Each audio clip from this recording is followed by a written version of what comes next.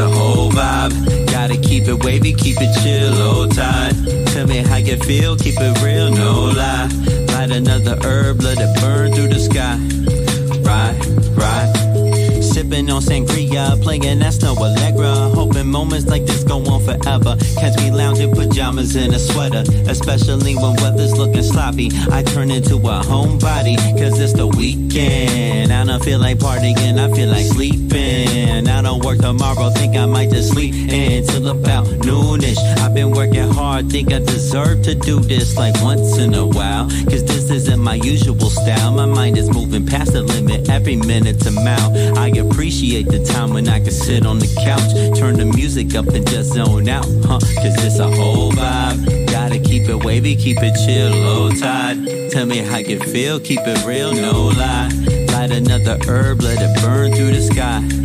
Right, it's a whole vibe. Gotta keep it wavy, keep it chill, low tide.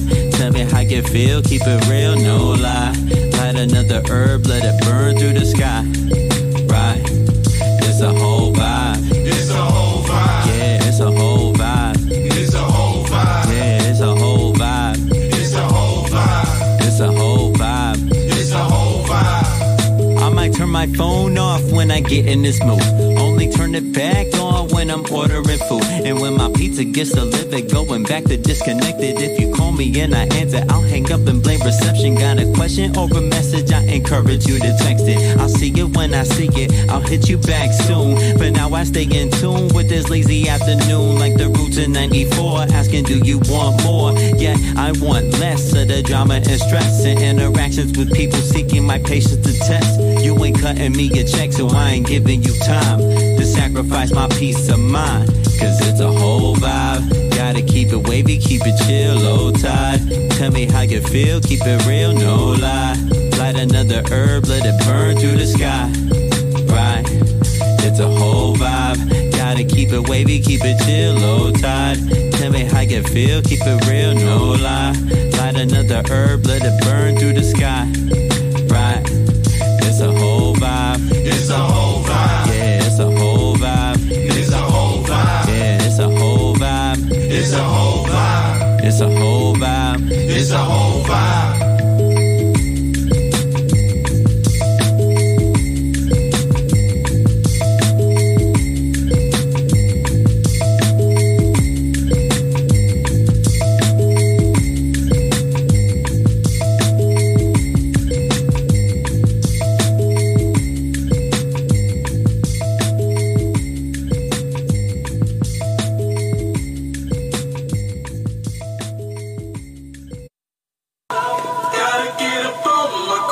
Got to, man. Gotta bounce back. Shout out to my homie Keys, Xavier Keys, on the vocals on this. Okay. Honestly, they couldn't stop me if they wanted to. Gotta get up, go out and get it, and that's what I'm gonna do. I've been focused, I'm not hungry. Yo, I'm starving, dude. Grind mode with my team, we making these power moves. Honestly, they couldn't stop me if they wanted to. Gotta get up, go out and get it, and that's what I'm gonna do. I've been focused, I'm not hungry, yo, I'm starving, dude. In grind mode with my team, we making these power moves. Cause I ain't got no time to be wasting with all this music I'm making. Man, I'm tired of being impatient, so I keep making these moves here with my crew. Vow to myself to always stay true, so I don't care what nobody else do, I know why. Like an erection, bumps in the road, but nah, I ain't stressing. I don't work out, but homie, I'm flexing. Every time I get on the beat and I bless it. Rise and shine, and I never let another come and stop my grind. Cause I grind all night at the gig, no lie. Then it's back in the booth for some overtime, come on. Nope. Shout out to Miss Alma Ramos. Shout out to Miss B.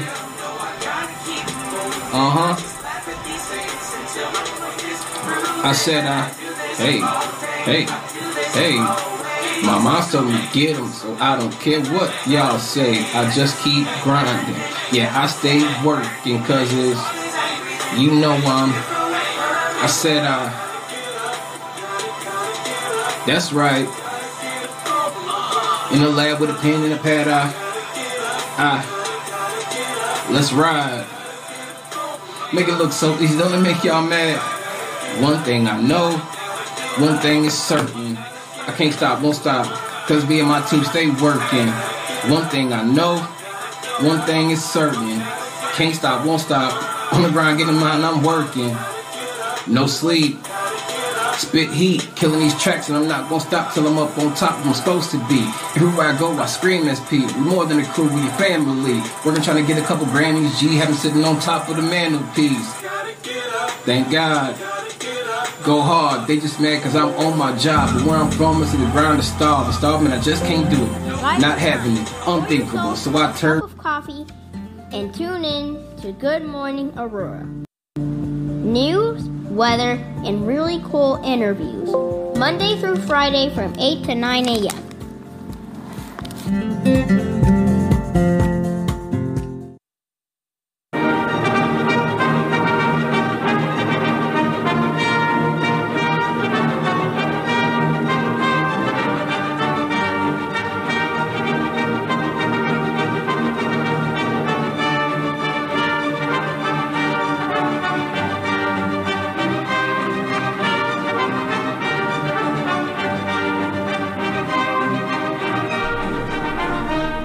Good morning, Aurora. Good morning, Aurora. Good morning, Aurora. The time is now 8:01 a.m. and you are listening to and watching Good Morning, Aurora, the second largest city's first daily news podcast. It is Tuesday, October 26th, 2021. How are you guys all doing this morning? Good to see y'all. Good to see ya.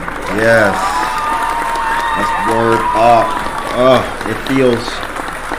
it feels very, very good to be here with all of you wonderful and lovely people.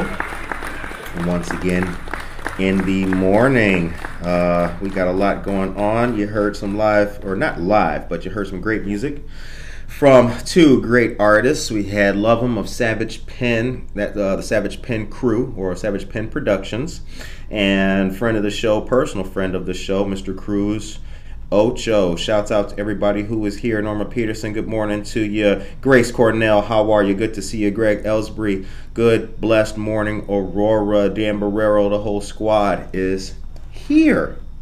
Okie dokie. So before we get into things this morning, I got something that I want to tell you guys about. Saw this in the news, and I'm bringing this up because this is what it's all about, actually. Now, you guys will know that, well, some of you who do know me, like, I'm not a person who's surprised by much. You know, it doesn't really take a lot. My ship isn't rattled very much or very often, but when it is, I kind of want to talk about things. So in the news recently, read this story to you guys. An ex-DuPage County judge was charged with misdemeanor assault for allegedly bringing a shotgun out of his house and upsetting his Lombard neighbor.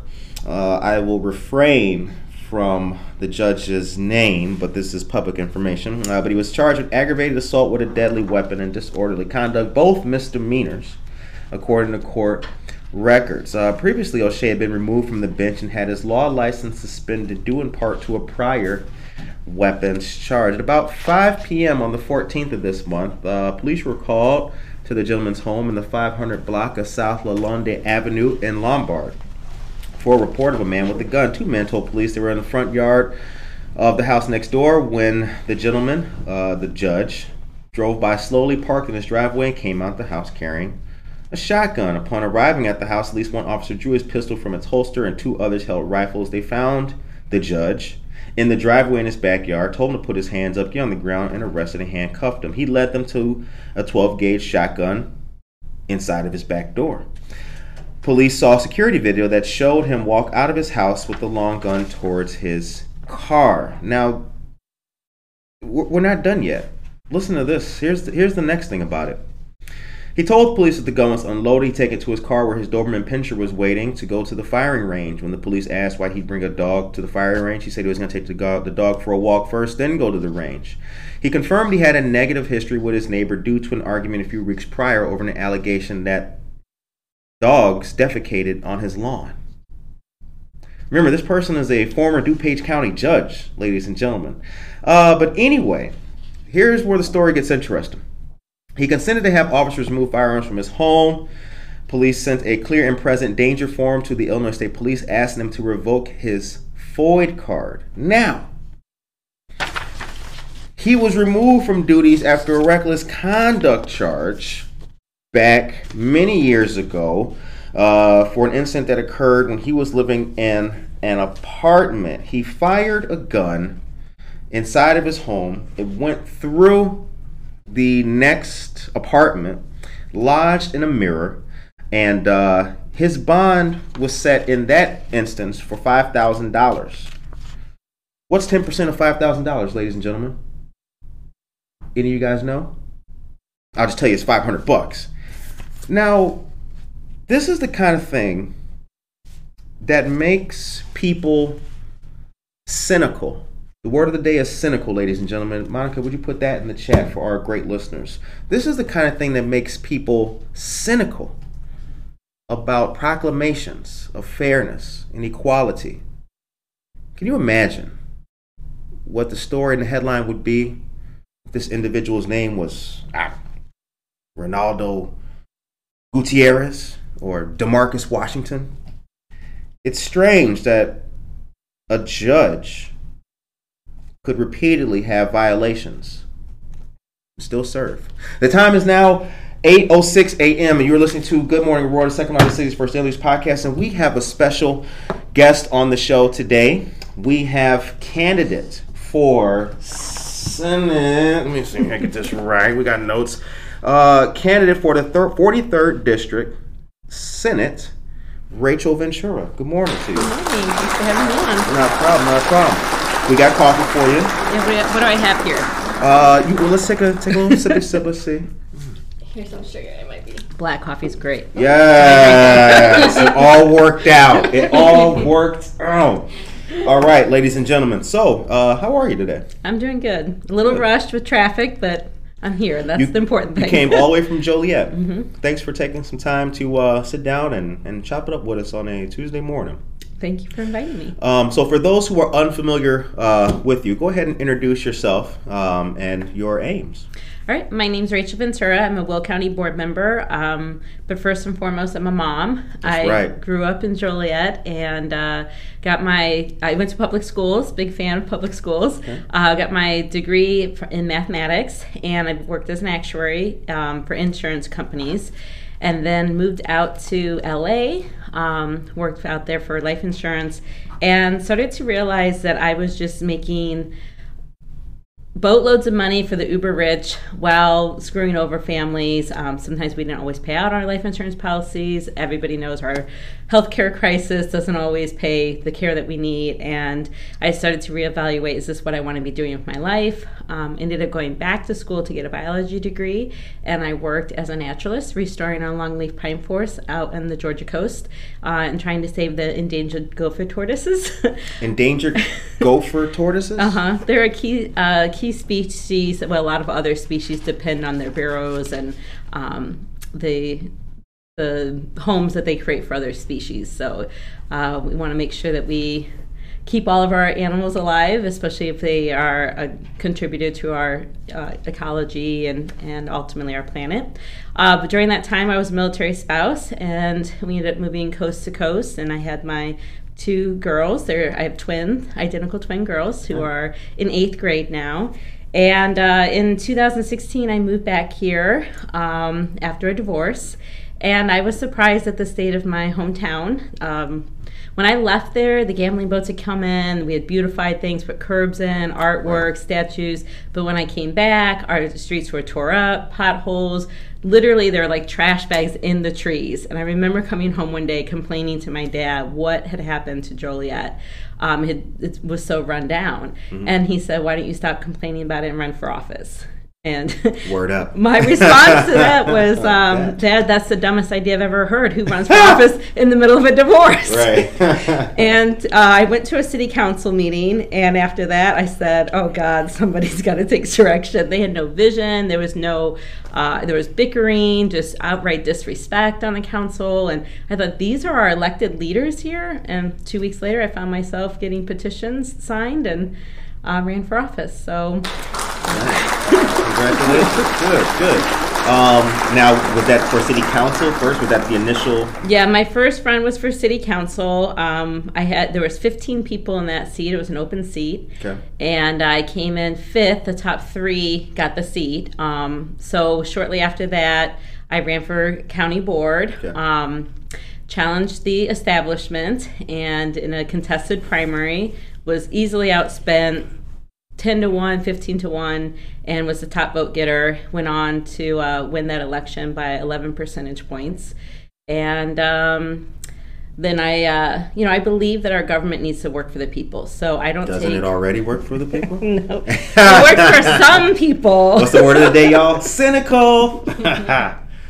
And, at the local level, we see a little bit less of that, but there is still a lot of bought and paid for politicians. Special interests tend to run local politics and stuff. And in 2018, I got on the county board, was working there, and we started putting pressure on our congressman to pass Medicare for all. Okay. And when I moved home during those years I was going through a divorce, I was without health insurance.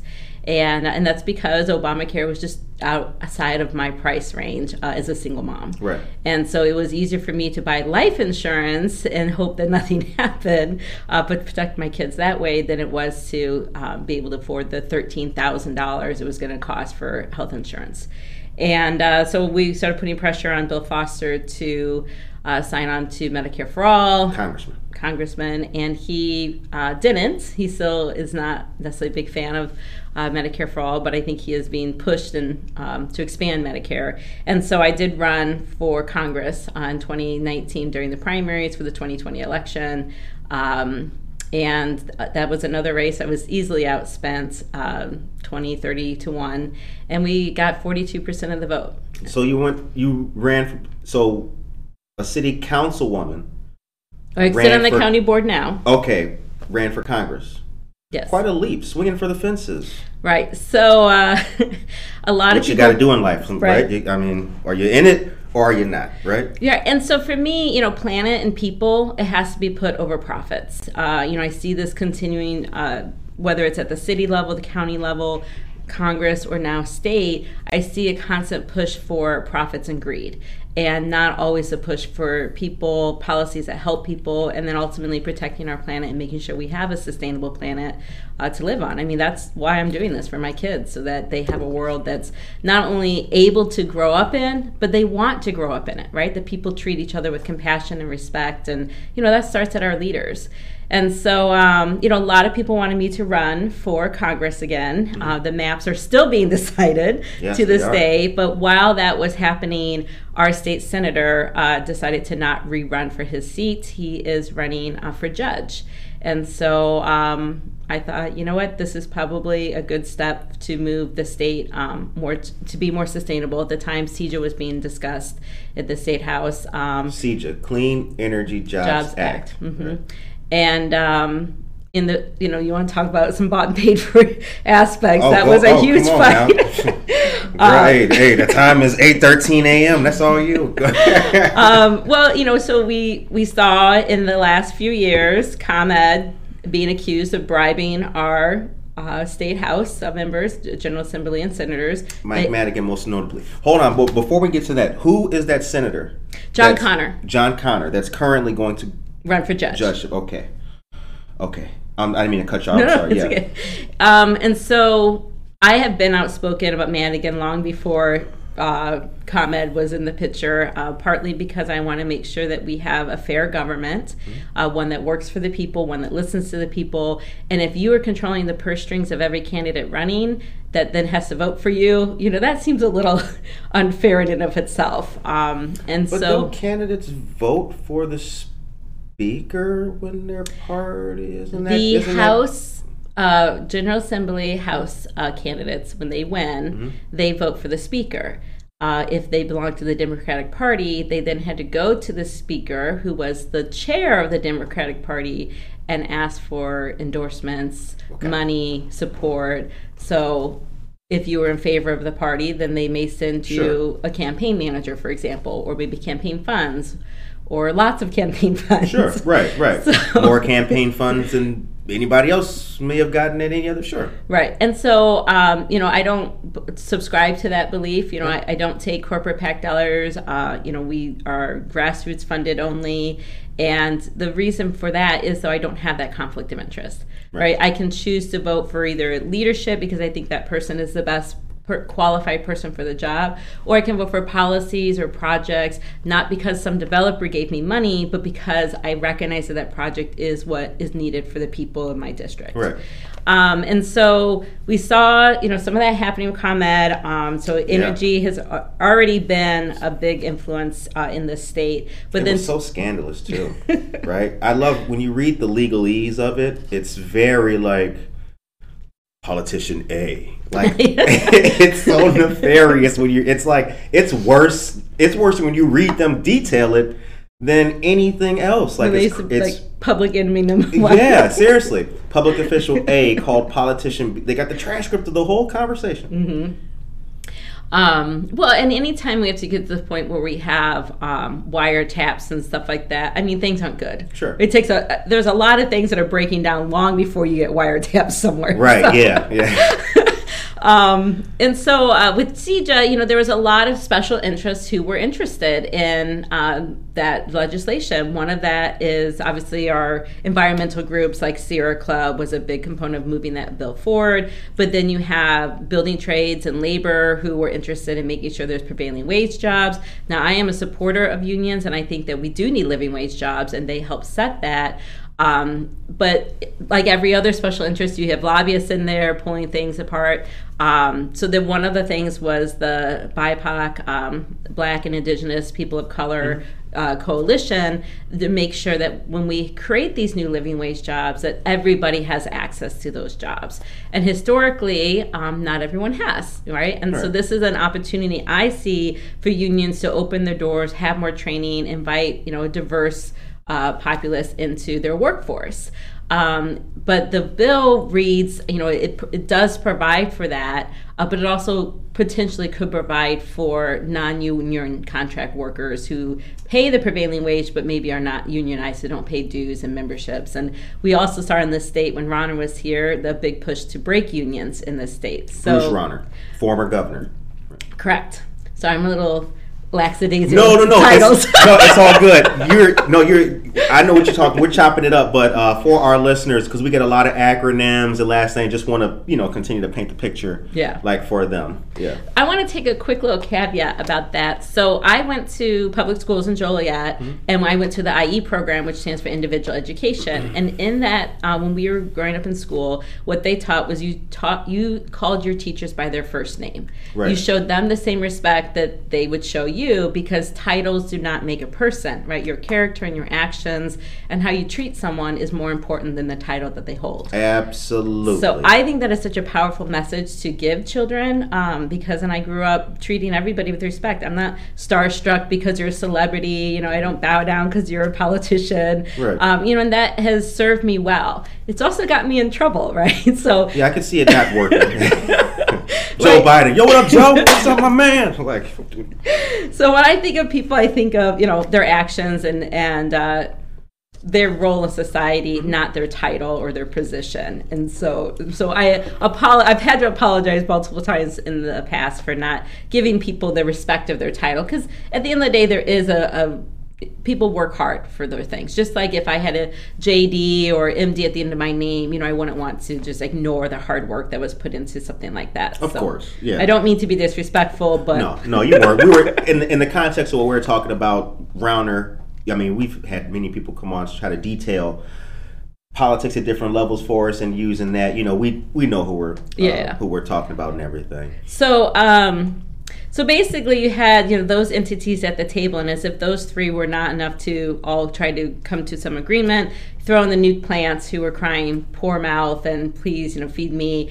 We've already given millions and millions of dollars in subsidies over the years for our nuclear power plants. And while I do believe that nuclear is a strong energy sector to strengthen our grid so that we can transition to renewable energy, at the end of the day, it doesn't have to be a private company that owns it. So if they can't run it and only need our tax dollars to subsidize, why is the state of Illinois not buying those power plants and running them themselves? Especially when their CEOs continue to have huge payout for bonuses, their dividends went up every single year, but yet they sit there and say, well, if we don't get our $700 million this year in subsidies, we're going to have to shut down, and the scare tactics. So all of that went into the CEJA bill. Okay. So good. You start looking at this, you start saying, well, who's really getting the money, right? If the goal is to transition to renewable energy and to make sure we're providing living wage jobs to people while we do that, and to incentivize electric cars, right? Then that should be the fight on the floor, right? Right. But instead it became who's going to bail out the nuke plants, who's going to make sure that they have jobs so that other people don't have jobs, right? It became this, limited pie idea. And so that's one of the things I'd like to change, right? I'd like to try to educate and show people policies that when the majority of us do well, everybody does well, including the uber rich, right? Yeah. And so if we have money to spend, right, at the lower level, working class, working poor, middle class families, then we spend that money on Main Street. I mean, this is not rocket science. Other politicians have probably talked about this, but we have to keep really nailing policies that actually do that, not just talk about it, but actually make sure those dollars are going into our families, because then they spend the money, it goes to Main Street, then Main Street invests their money and it goes to Wall Street, and that's the trickle up thing that we need to be changing our policy to, not the trickle down where we give our tax cuts to the rich, right, and then we pray that they create more jobs. No, we need to create the jobs, and as that money flows, then businesses will get theirs, and eventually Wall Street and banks will get theirs. Janice Collins, good morning to you. Kimberly Ball Williams, good morning. Shannon Cameron, good morning. Hello, Rachel Ventura. Hello. Anna Sierra, good morning. Happy Tuesday, everyone. Casildo Casey Cuevas. Hi, Casey. Hey, Casey. It's 8:22 a.m. What are the boundaries of your state house race? So currently, as the maps stand today, Okay. they are Woodridge, Bolingbrook, Lockport. I'm just going south here. Joliet, Manhattan, and then it cuts over the Troy Township, Shorewood, Shanahan, and then goes back south down to Braidwood, where our nuke plant is at. Okay. Now, Braidwood was one of the plants that was in the news recently, or was there another one downstate? Dresden. Grenoble? Dresden. I knew it's a German city. Yeah, I knew that was the name. Dresden, yeah. Yeah. So I say as the maps are currently today because they are in court right now. Redistricting. Right. So the General Assembly is redistricting still the congressional maps. And so if you have an opinion on those, you have like 10 hours to 8 hours. Like I think today's the cutoff to give your public comment. But the governor did sign our General Assembly maps for House and Senate state seats, but they're in court right now. So they have two challengers, and until a judge actually rules on them, nothing's really final. So that's what I say. As it stands today, that is the district. The word of the day should be tenuous. That's what it should be. Lord have mercy. All right, Eric Drew, good morning to you. So, you're a mom of two. How do you maintain a healthy work-life balance? I don't know that anyone maintains a healthy work-life balance, but you do Right. the best you can. Surviving on coffee and ramen noodles all Right. day. Maybe that's just me. When I first was running, So I work a publishing job. I'm the director, a business director, and I do a lot of that at night. Okay. So the one thing that's nice, the company I work for, we're an international company, and we have writers and artists and distributors all over. So it was nice working at night because I could contact, China, Japan. Because they're up. They're up, Yeah. exactly. So that worked out. As I've gotten more involved in politics, it's taken more of my time. COVID has, when that hit, I mean, the number of emails as an elected official that, just reading through, understanding the stats, policies, how things were changing, dedicating the CARES dollars, which is the CARES Act. And now the ARPA dollars, which is the American Relief Funding Act. Oh, yeah. I think that's it. Rescue Plan, maybe it's Rescue Plan. I think that's it. Yeah, American Rescue Plan Act. Yeah, that's right. And, so things like that started to take more and more of my time. So I am in the process of getting ready to post my own job online to find my replacement so I can walk away from the publishing world.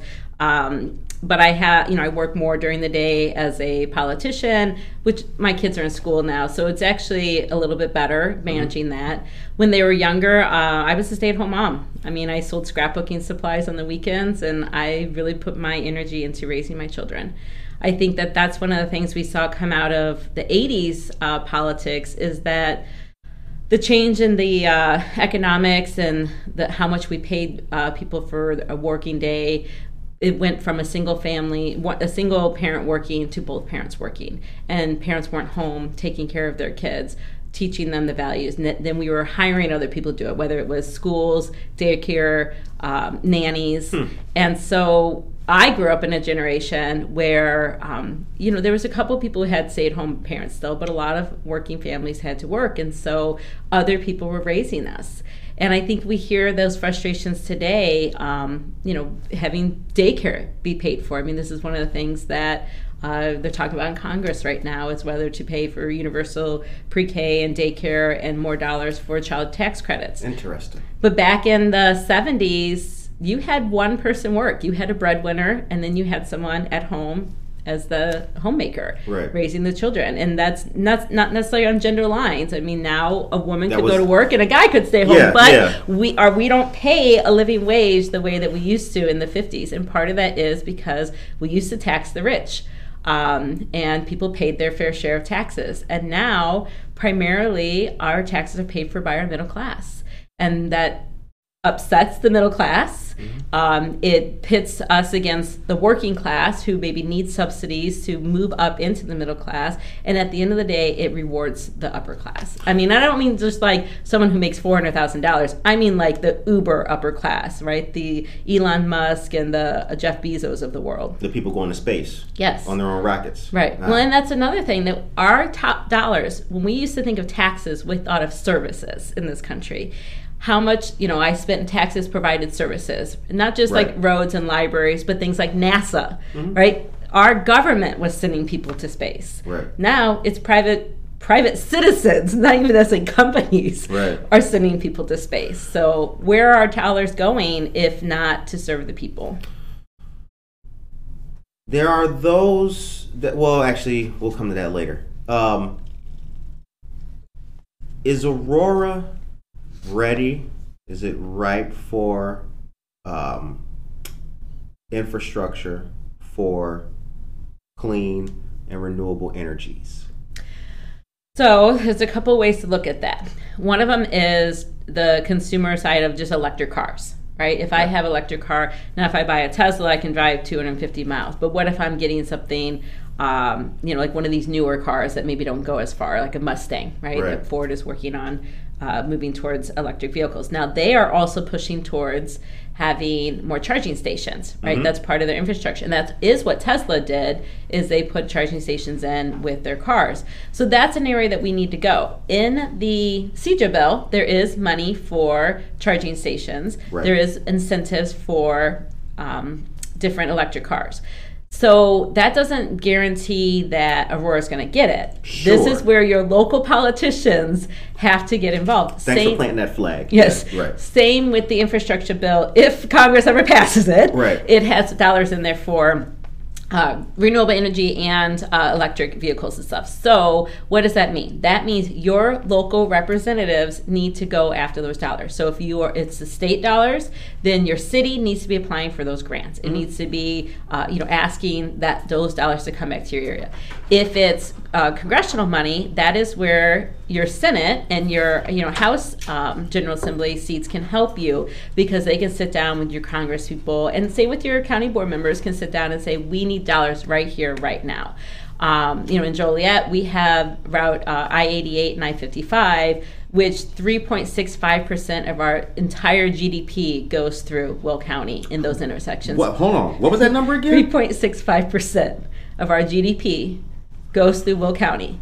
So if Will County shuts down, let's say we shut down for a month, everybody's commerce shuts down. It's gonna be looking like that meme with the ship in Egypt, y'all. It's gonna be the Suez Canal. Yeah. Like, damn. So when it comes to infrastructure dollars, we have a little leverage in Will County to go after those dollars.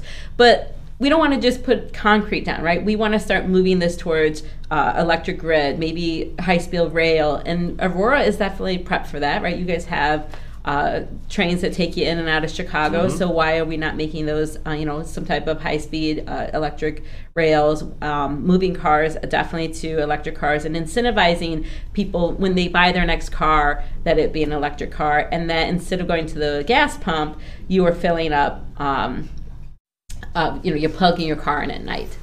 So the other aspect of that right now is PACE. So PACE has their public hearing on their budget right now. You can speak, I think, on the 29th of this month to PACE's budget. And they are in the process, they have a 2040 plan to move to zero carbon emissions. But in the meantime, they're transitioning to compressed natural gas. So that still ultimately puts out CO2, but why is that better? So in Will County, we're currently building an energy plant off of our landfill. So we put trash in, the trash breaks down, creates methane gas. Currently, that methane gas is burnt off, goes back into the environment or seeps out. That's not good. We burn it off and create energy, which we do sell that. But instead, we can capture that gas and convert it to compressed natural gas and use it for transportation. So now you are burning that gas in a way that is a lot cleaner, and it's not going directly into the environment. And this can serve as a stepping stone between getting cars moved over. But then long term, how I see this is we're not going to stop producing trash. So we have to deal with that methane gas somehow. Same with manure and other livestock and stuff put off methane gas. So we can put that in landfills, use that compressed natural gas, not for transportation in the far future, but for heating people's homes.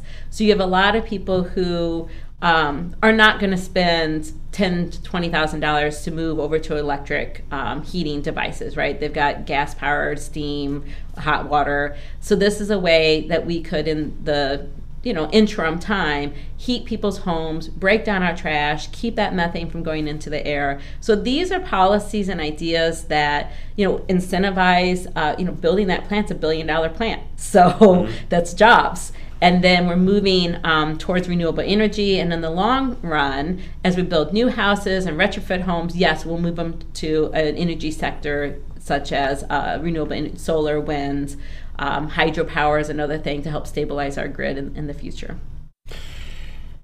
So yes, Aurora can do all of that.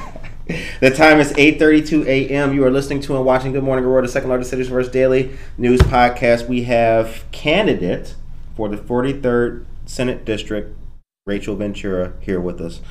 Monica, would you be so kind as to take us to a commercial and give us some of the local headlines?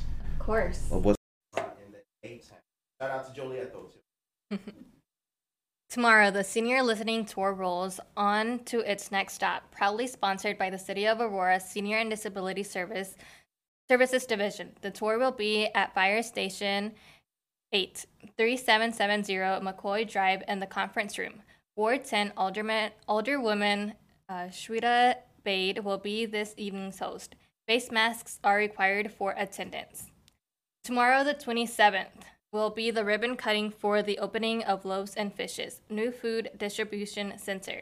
Healthy food, impactful programs for self-sufficiency. That's what Loaves and Fishes is all about. The ribbon cutting will be at 3 p.m. and activities for the day will go until 6 p.m. Located at 580 Exchange Court in Naperville. We'll be providing the link for you all to learn more about Loaves and Fishes and see what you can all do there. Tuesday, November 2nd, the Rotary Club of Aurora will host a blood drive from 2 p.m. to 6 p.m. This will take place in the Holiday Inn Express and Suites Mobile Coach 111 North Broadway, next to the Aurora Transportation Center. Walk-ins are welcome, but making an appointment is always recommended. Every donor will save up to 3 lives. A mask and ID are required. For more information and to schedule a time, we'll be sharing that link with you all. Thank you very much, Monica. Much appreciated. Okay, so we talked about the scandal of ComEd. we talked about Dresden. Tell me about Catch Fire. Oh, Catch Fire, they are a progressive group that are they raise money through grassroots, and they back candidates who believe in some of the things I believe in. Making sure that we are having policies that protect people and planet, that don't necessarily put profit first. And I want to say that I'm not anti-profit, but if your profit is exploiting people or stealing wages or people's lives and not actually, giving them a good shot at life, then to me, then that's not profit. We can clap for that. We can clap for that. Yeah, nobody said right. Let's plant that flag right now. Right. So, look, there are people who make fortunes. Oprah, right? Didn't have to walk on anybody to make that fortune. Come on now. So, Oprah! One of these days, Oprah, come on now. 5 East Downer Place, Oprah, come on, girl.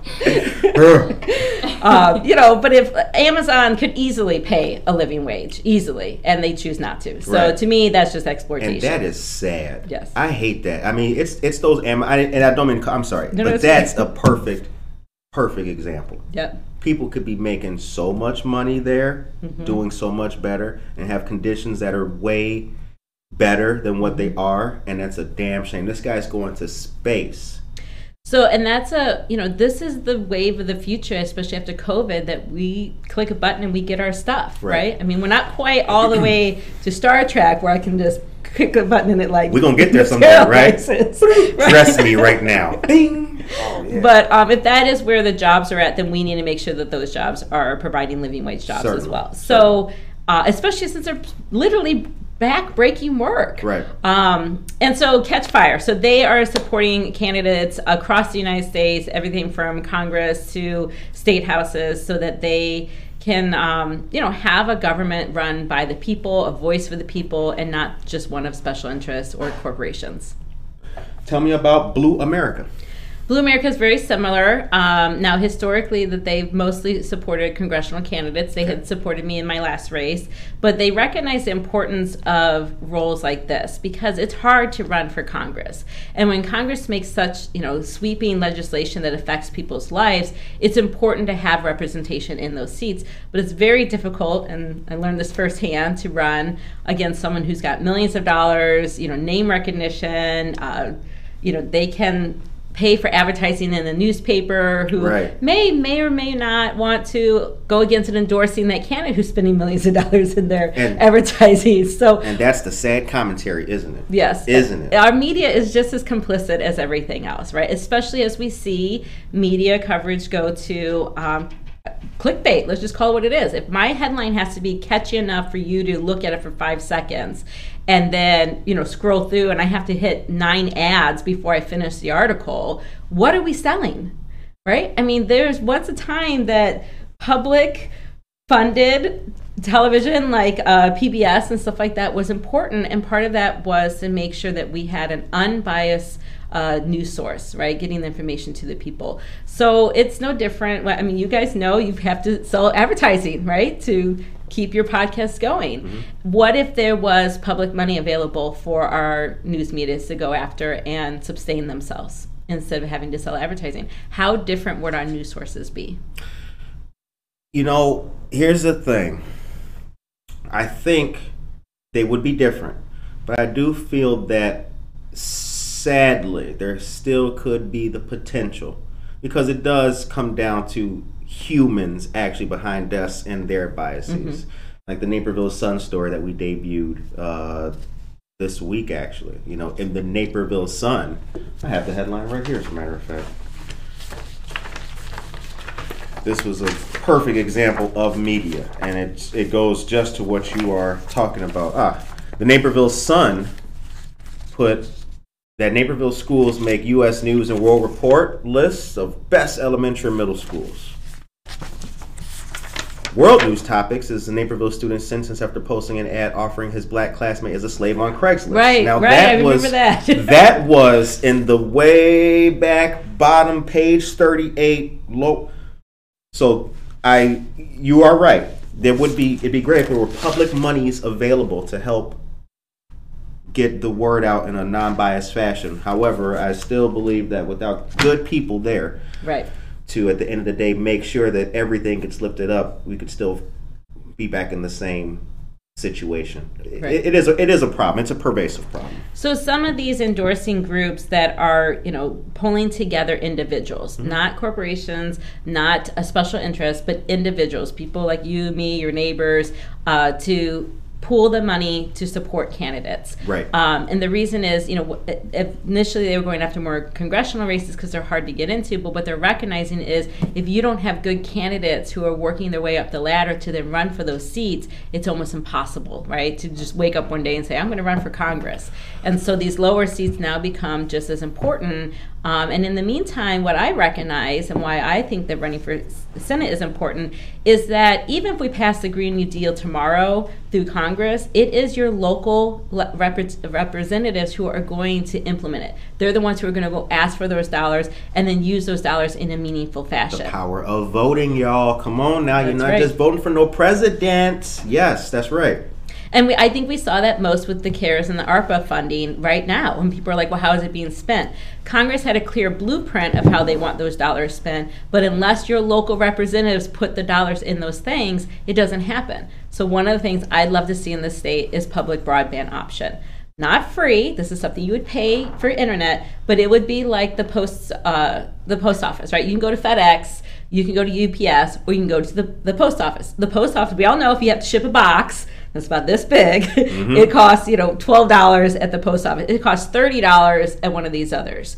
But that's the competition between government and private entity. Why do we not have that with our internet? Especially when Comcast and AT&T are making gentleman agreements, like I'm not going to cross Route 30, our district will be here, your district will be there. Technically, they're not a monopoly, so that you can't go after them for that, but they can control pricing then. Right. And if you put a third entity in there, a public option, Illinois' public broadband, then you're going to see competition. AT&T and Comcast are going to be everywhere. They're going to be trying to provide better services, and ultimately it will decrease pay, right? Because the person who can provide those services at a lower price will get the business. And so this is the power that public can give. It creates actual competition, free market, but it also provides good internet services for you at a low price. And with the infrastructure bill coming down, the ARPA money now, there is money earmarked for broadband. But it's the choices of your politicians, whether they want to build a road, drop a sewer, or provide public broadband for you. So you have canvassed. I've seen you canvassing with your team. I've seen you boots on the ground, as they say. In your experiences, going door to door, knocking on doors, and meeting folks, and being out there, are people knowledgeable of that? Does the average citizen understand their place and the ability that they have to get involved and make change, or do you meet a lot of novices? What's the temperature of the? It's a big bell curve. Okay. So yeah, you have people on the one extreme who maybe have run for office themselves, or they're a precinct committee captain, and they are more involved in how our civics run. And then you have people who are like, I don't vote, my voice doesn't matter. And there's more of those people ultimately than there are registered voters today. And so when it's people who don't vote. There is a huge amount of people who are registered who don't vote. Right. The other aspect of that is, aging population. So our elderly citizens are more inclined to vote. I think everybody knows this. But what people may not know is that the youth from the age 18 to 25 right now have double the population. So if they even if half of them voted, they could outnumber our biggest voting bloc, which is our elderly right now. Right. If all of them voted, they literally have the power to change the world. I got the power. Bum, bum, bum, bum. Yeah, they do. But they have to make that decision. So then you get everything in between. You get people who are engaged in like their local stuff, like my road.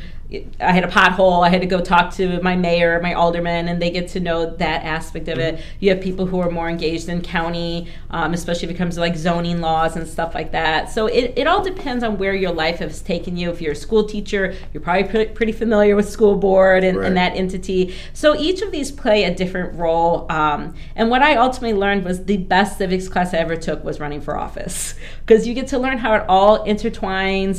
The power of the parties, the precinct committee captors are elected representations for our party. That's different than a government elected official. And so you learn all this when you have to start working with all of these different levels of government and politics and say, how does this all fit together? And at the end of the day, it really is about organizing people and turning them out. If I can excite you to turn out, whether the information is true or not, if you are motivated to show up to the polls, you will. And I think we saw with Facebook right now, they're in hot water, because if the misinformation is the thing that's driving you to the polls, there is not a lot of hope for good policy that's being made. And see, that's a perfect example of what we're just talking about. They got people there working, texting each other, upset, and the organization, the thing just continues on with the dribble. Yeah, so I think by and large, most people, their intent is to have a functioning community and society. They want to make sure that their family, that working hard produces freedom to spend their dollars how you want, spend your time how you want, invest in your family, your community. That, at the end of the day, is what pulls us all together. I think everybody can agree with those things. The difference is, how do we get there, right? If you think that something online, that may be false is the cause of your misery, and that's what's turning you out to the poll, then you might be even supporting policies that go against your best interests. They all the time. It happens all the time. So the key to that is education. It's knowing what is really going on, knowing how these policies affect you, where our tax dollars are being spent, who's spending them, who's getting them. This is an area, and there's so much information. Even as an elected official who I spend, all day long reading this information. You asked about balance earlier on in my life. I'll come home at work or at dinner, my kids and I are talking about politics, like they're so sick of it, it bleeds everywhere into my life. But even with that, there's things I don't know, right? There's things that go right by me. There is so much information that it's like you start with a little trickle and then next thing you know, it's a waterfall. So you have to pick and choose. You have to prioritize, and that's totally fine. But the more involved and engaged you are, the more educated you are, the more likelihood you are to elect good candidates and support good policies. What does America mean to you?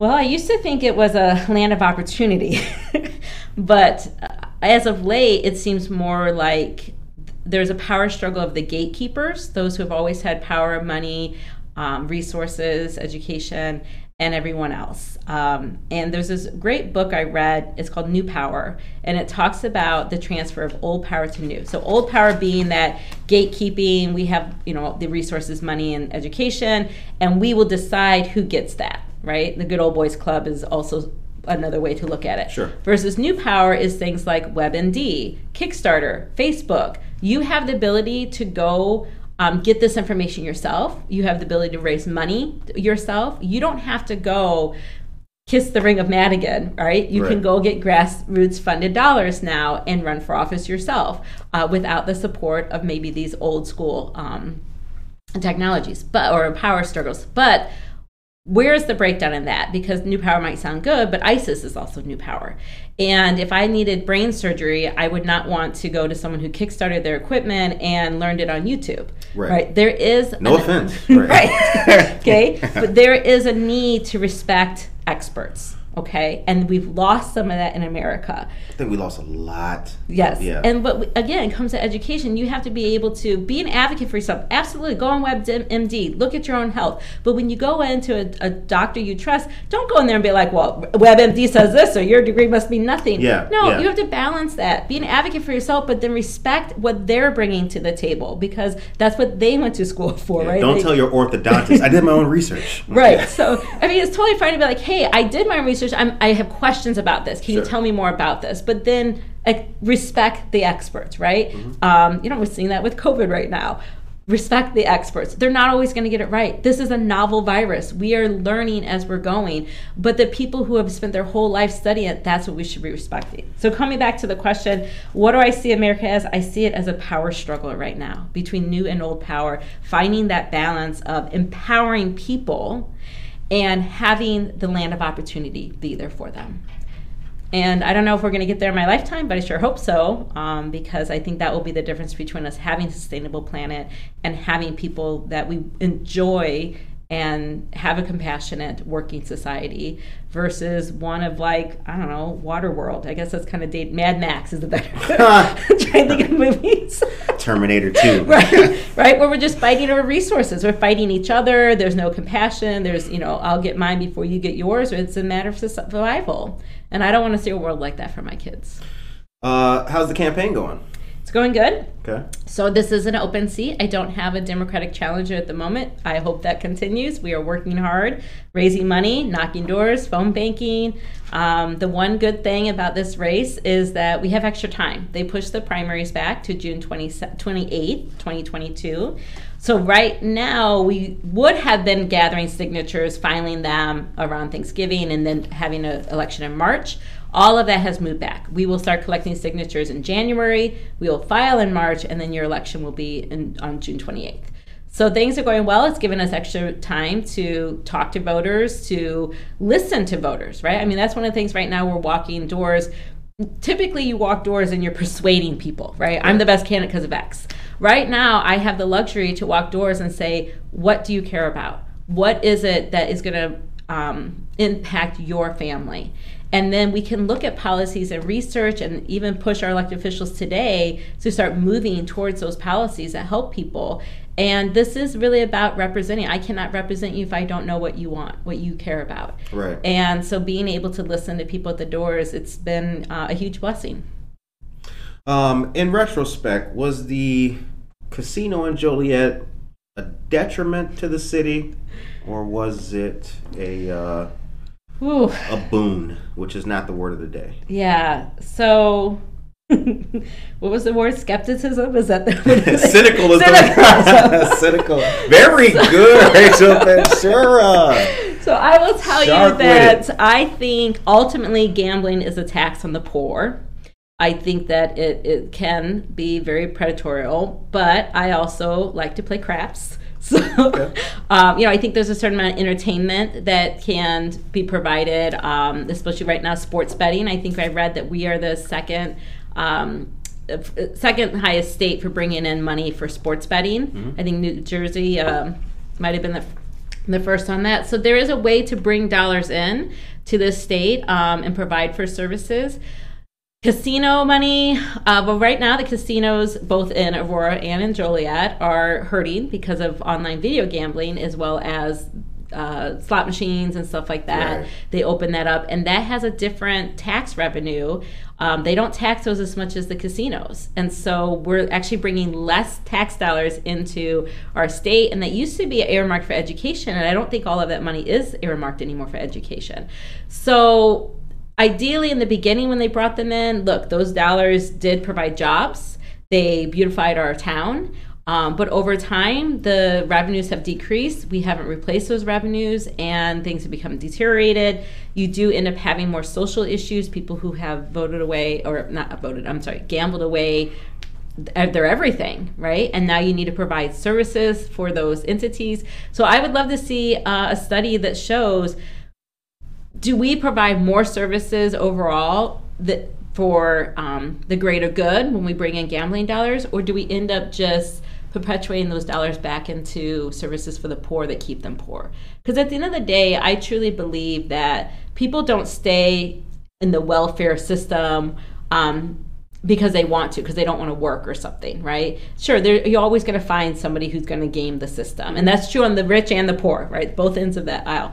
But what ends up happening is if I don't see a pathway forward, if that is my only pathway, is to hope that I win the lottery one day, or I have to sell drugs, or I have to, crime of necessities, I have to break into a store to get money or food for my family, then I don't see a way out, right? And so I stay on maybe those government entities. So why not go gamble? Right. So if you can empower people to see a different path forward, to be able to get the job, so apply for a job that pays, more than $25 an hour, right? I mean, that's really where we're at in our economy, what you need to be able to afford a home.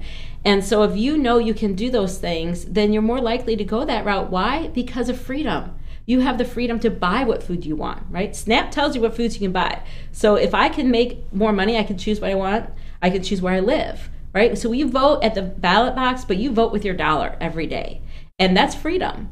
And I think people consider, all these people who don't work and get, government checks. No, they don't have freedom. They are a slave to that system.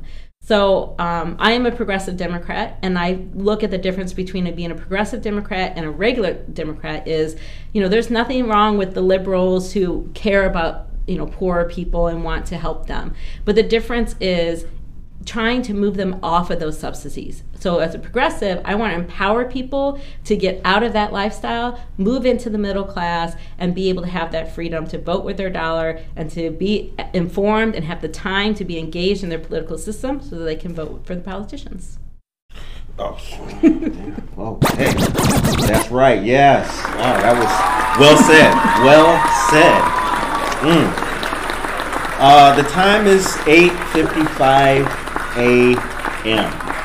Tracy tells us, I worked at the one in Aurora. I used to see people lose so much. It was heartbreaking. Always told friends to bring along what you are willing to lose. Once you are ahead, then stop.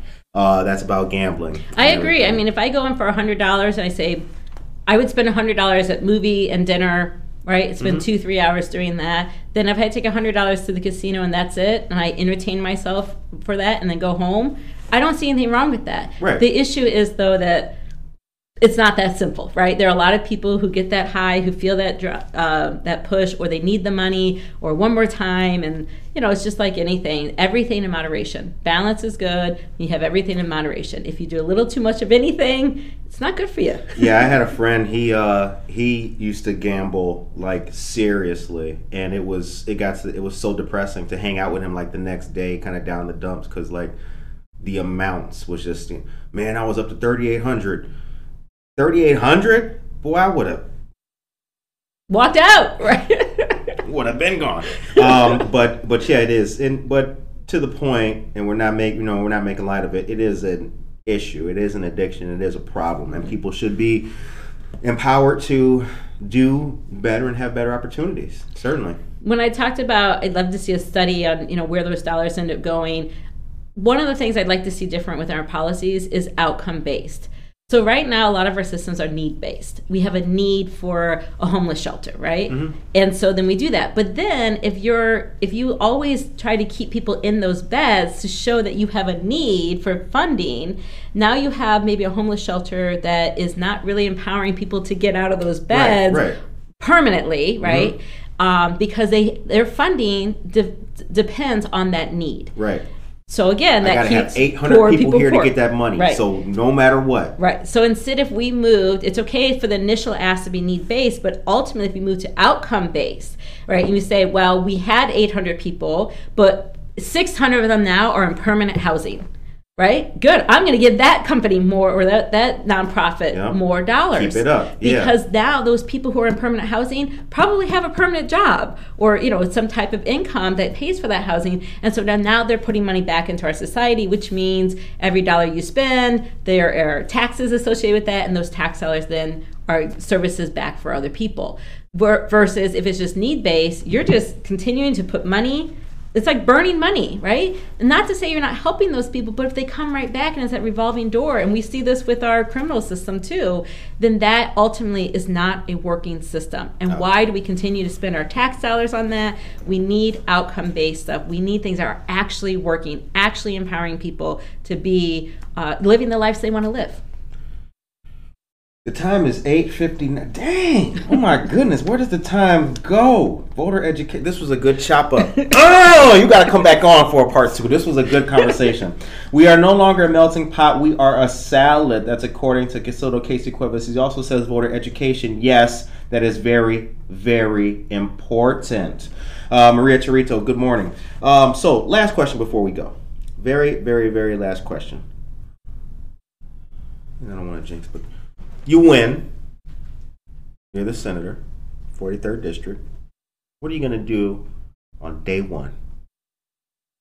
Well, I'm going to get the lay of the land and see what policies can be pushed that really help people. Public broadband will be one of them, because everybody, I don't care what color you are, what sex you are, what party you are, we all need and want good internet, low price. Word up. So I think that's the first thing. But look, you got to make friends as a politician. You can't. That was the one thing I learned at the county board is I came in like a bull in a china shop. Yeah. We're going to change this up, right? We're going to get rid of the corruption. We're going to break down walls. And it was like running my head into a brick wall every day. Right. So I learned that, you've got to go at it. You've got to find people's needs and bring those people together. That is how you build a coalition and organize people to get things done. And that's what we're going to have to do down in Springfield. We got to do it at every level of government. We appreciate all of you wonderful people for tuning in. The time is now 9:00 a.m. This was a great conversation. Jasmina, good morning to you. Rachel for president. Dora Sanchez Soto. Damn, they tuning in. What in the world? Good morning, Bianca Camargo. All these great people. We appreciate your time. Thank you so much coming for having on me to the show. This is a great interview with you. All of you guys, I think the thing to do today is to be mindful, pay it forward, and voter education is definitely key. Have a blessed and powerful Tuesday. Take care of yourself and each other.